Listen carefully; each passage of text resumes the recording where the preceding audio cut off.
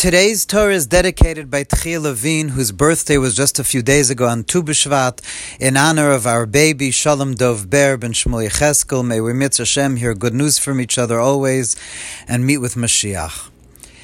We've already learned many times that one of the most important, if not the most important, fundamental idea of Chassidus is to know how to meditate on God's unity, the true unity of God, that God is all that exists.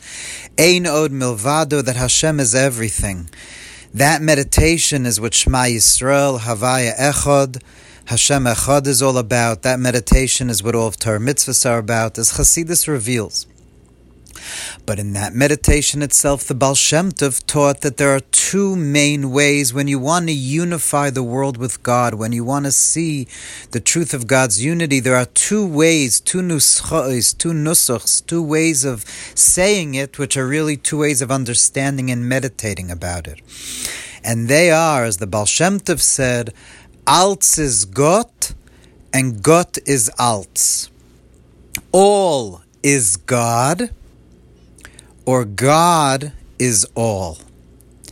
All is God is how one sees everything dissolving into the truth of God's infinity. Like a ray of the sun in the sun, you sort of meditate how the fact that you see a multiplicity and so many things in the world and all these worlds and all these things and all these details is because you don't yet see Havaya Echad. But milamata l'maylo, all is God, from below to above. You understand how God's infinite light is here, and you meditate how everything loses itself within the truth of God. All is God, and eventually all you are able to feel is God's infinite being.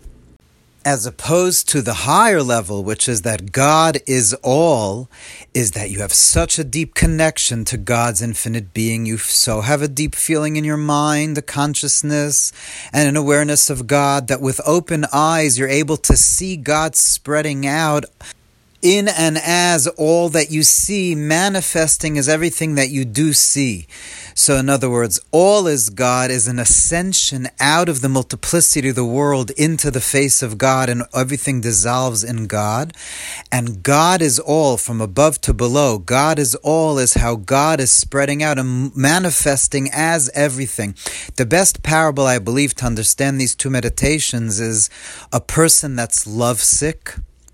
A person that's lovesick can't see anything, can't eat, can't sleep, can't do anything, could only see the face of their beloved, is completely oblivious no matter what one is looking at. One doesn't see anything.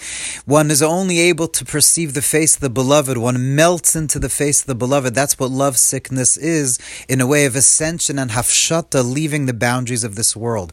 As opposed to a person that's happily married and has a good marriage, like Kierkegaard writes in Either Or, that marriage is the conquering of eternity within time, that one is able to see one's beloved when one is happily married within everything. That no matter what you're living a life and you see the distinctions and all the details of the world, but your beloved, you're able to see that person's face in everything that you're dealing with, because you're not sick. You don't have to leave and take yourself out of the confines of the world, but rather you're able to see your beloved spreading forward as all the details of your life. And the way that the Lubavitch Rebbe of our generation explained these archetypes, these two ways of unity, the archetypes that manifest, that most instantiate them, are a Baal Tshuva versus a tzaddik. Now again, as in Jungian archetypes, we all have the internal family system of all the different types of archetypes which we have to learn to live with.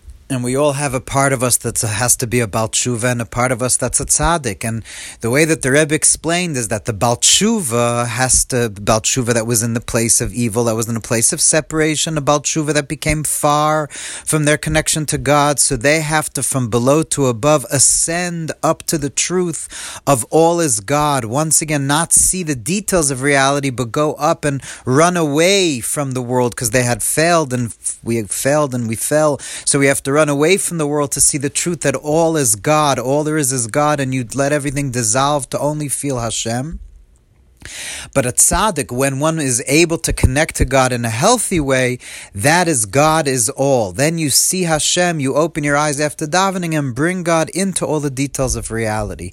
And in the Mishnah, what the Rebbe very often points out, that this is Rabbi Akiva versus Rabbi Shmuel. There are many halachic debates between Rabbi Akiva, who was the ultimate Baal Tshuva, the archetype of the Baal Tshuva.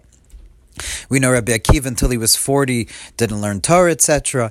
And Rabbi Shmuel, Kohen Gadol, the high priest Rabbi Shmuel, is the ultimate archetype of a tzaddik. And there are debates that they have that correspond to these two meditations, whether you see everything dissolve in God from below to above, Havaya Echad Milamata Lamaila, or the tzaddik Rabbi Shmuel that says you see God spreading out and manifesting as everything you experience from above to below. And two of their machleksim, two of their debates have to do with the giving of the Torah, which is this week's parsha, which we'll learn Mitzvah Shem about more tomorrow.